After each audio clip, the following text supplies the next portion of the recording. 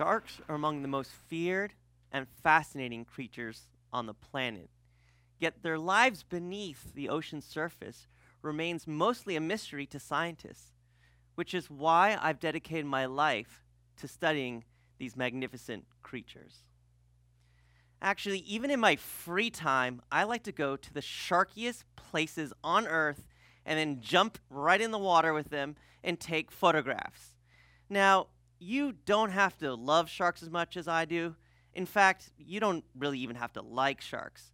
But it's important that we have sharks on the planet for the health of our oceans. Sharks help promote biodiversity in the ocean because they feed throughout the food web, help keeping checks and balances on different prey populations and preventing anyone from overpopulating. And because sharks like to target the sick, weak, diseased, and dying fishes, they also help clean the oceans of these weaker fish. And since they've been doing it for hundreds of millions of years, they've shaped the oceans as we know them today. However, today sharks face a tremendous threat from rampant overfishing. On average, 100 million sharks are killed every single year. They are targeted primarily for their fins to make shark fin soup and also for their meat for human consumption. So this is raising a lot of concerns for the health of the oceans. But this is also an important human concern, health concern, because work that we've done with the University of Miami's medical school has shown that shark fins and meat contain toxins linked to neurological diseases in humans like Alzheimer's, dementia, and ALS, which would put the consumer at risk. And so we are trying to come up with solutions for shark conservation issues, and that's part of the research that our team is trying to do. Now, one of the ways that wildlife managers help conserve threatened wildlife is by creating protected areas, particularly protecting those important breeding grounds or feeding areas or migratory routes. So scientists then study the movements of these animals to figure out these important critical areas. And so, for example, if you're out on the Serengeti, you can fly a helicopter over, count the number of giraffes, see where they're giving birth, where their important feeding areas are. However, in the ocean, when it comes to sharks, we face a monumental challenge in trying to figure out the important breeding areas or feeding grounds. Hey, even it's tough to follow their movements. However, recent advances in satellite technology allow us to study the movements of these animals. And one of the key species that our research team studies is the tiger shark, the largest predator in tropical seas.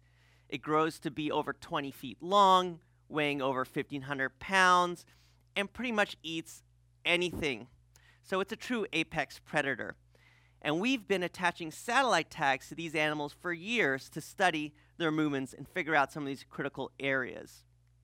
And so in this video, you can see our team capturing a tiger shark and bring it to the boat to secure a satellite tag to it. So once we have the animal safely close on board and in good condition, we then affix a tag to its fin. And once we've affixed that tag to the fin, we release it back into the ocean. That shark then swims away, and it starts to transmit the signals to orbiting satellites and then send me an email every single place that this shark is moving when it comes to the surface, allowing us to follow along these movements. What I'm showing you now is a map of all the positions that 84 of our satellite tag sharks have transmitted from. This is the southeastern United States, and each yellow dot you see is actually a point where that tiger shark transmitted to an orbiting satellite. And these movements have been very fascinating to watch and learn, and they've moved very short distances to some that have reached millions of square kilometers in scale. However, among these yellow dots and positions these sharks have moved, it's been really difficult to try to figure out where are these critical areas. And one way of starting to look at this is to see where they're spending a large amount of their time. And one place the data started pointing to was located in northern Bahamas in a place called Tiger Beach, a shallow water area where these tiger sharks seem to be aggregating.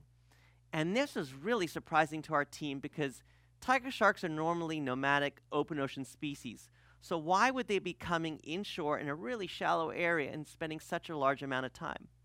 So with this in mind, our team launched an expedition to Tiger Beach to go there and see what's going on. And when we got there, what we found was amazing. Jumping in the water, you could be surrounded by tons of tiger sharks. At any one time, I could be taking pictures of 9 tiger sharks in a single frame. The place was literally packed with large tiger sharks. Through the years of work, our data has started to unearth some clues as to what might be going on here.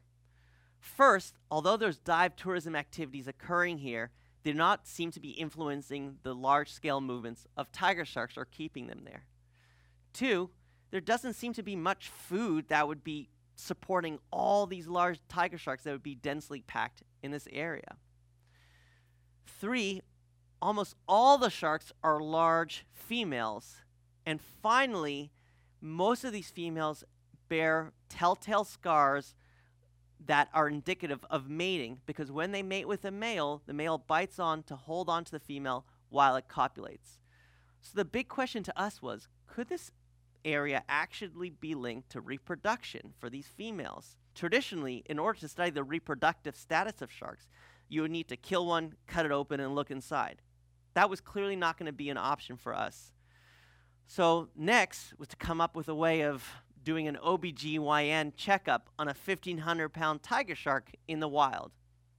And then it occurred to us, why not try a portable ultrasound?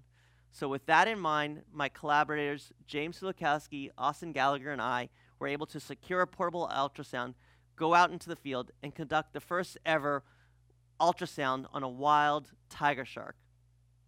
And this is what it looked like.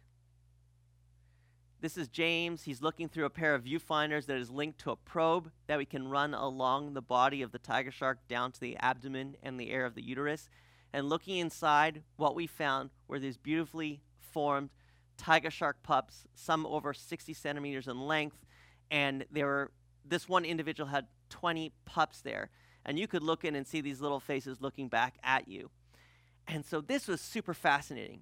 And over going back to Tiger Beach and doing this workup on more females, what the data start to reveal to us is that about 30% of the tiger sharks here are mature, over 40% are pregnant, and what we believe is happening is that Tiger Beach is actually a critical gestation ground for these females, that when they're pregnant, they come in, they use the year-round warm, calm water as a way of warming up the bun in the oven during the gestation period.